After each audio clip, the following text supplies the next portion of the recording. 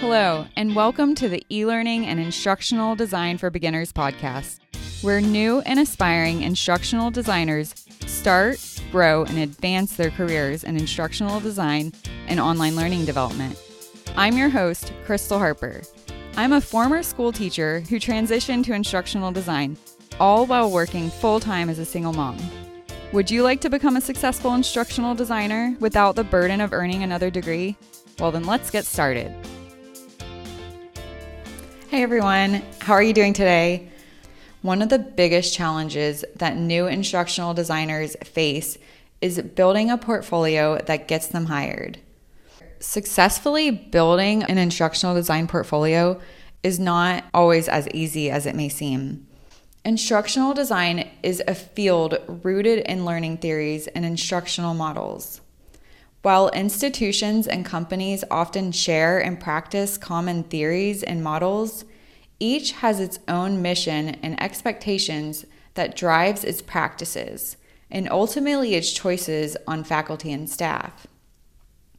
When a hiring committee is considering you as a potential candidate, they will want to know your beliefs, theories, and practices will support and/or enhance their current institution's or company's environment. By providing potential employers with your portfolio, you offer them a glimpse of who you are, what you've accomplished, and what you believe as an instructional designer. Remember, you will succeed faster if you build a professional and competent-looking portfolio. Building a portfolio is good practice for every professional to have, no matter what your industry, and it's a must-have for instructional designers. A good portfolio can set you apart from the rest of the candidates. Your portfolio needs to be properly designed and organized prior to presenting it to potential employers. It should not only be well organized, but well thought out. Your portfolio needs to be of high quality and professionalism of materials and appearance in presentation and performance. It should reflect what you've learned over time. It should also reflect and include items that you've created that demonstrates your abilities, creativity, knowledge, and expertise. Your portfolio needs to include projects and products that you developed that you're proud of and an employer would be interested in seeing your skills. Many employers and potential clients want to see that you've successfully pulled off high-quality real-world projects for other people. Real-world implementation of your work is a key way to gain instructional design experience that gives you the opportunity to develop your skills and also helps you stand out among competition when applying for jobs. The E-Learning and Instructional Design for Beginners Mastermind provides you with real-world, scenario-based projects and examples for you to complete and place into your portfolio when you're ready to present it to potential employers or for your instructional design freelance work. Common components of an instructional design portfolio include materials that you've created, including the skills that you've obtained and competencies that you've developed, your personal philosophy of training or education, your professional resume, and your website or blog. In addition, another thing you need to be strongly focusing on is networking. In a field that's dedicated to making learning effective and accessible for all, there's no shortage of new ideas, resources, experiences, and mentors. That's why I recommend constant networking as a way to gain additional experience and add unique strategies to your instructional design professional toolkit. Soliciting feedback on your work can be an easy first step. In the E-Learning and Instructional Design for Beginners Mastermind forums, you're not only learning and getting feedback from other experts, from your mentors and other experts in the field, but you're also learning how to look for quality in each other's work. Giving feedback to someone else also helps you consider what you're doing well and what areas where you can improve on your own work. Networking and peer feedback enable you to think strategically and identify experiences that will help you further develop the skills that you need most. Networking is also a way to collect new resources, many of which are free and available online. I recommend choosing those that are peer-reviewed and backed by learning science to ensure their quality. The e-learning and instructional design for beginners mastermind is a great way to continuously network, exchange, and collect resources with fellow instructional designers. You'll also learn design in the e-learning and instructional design for beginners mastermind. Members of the mastermind constantly engage in design experience.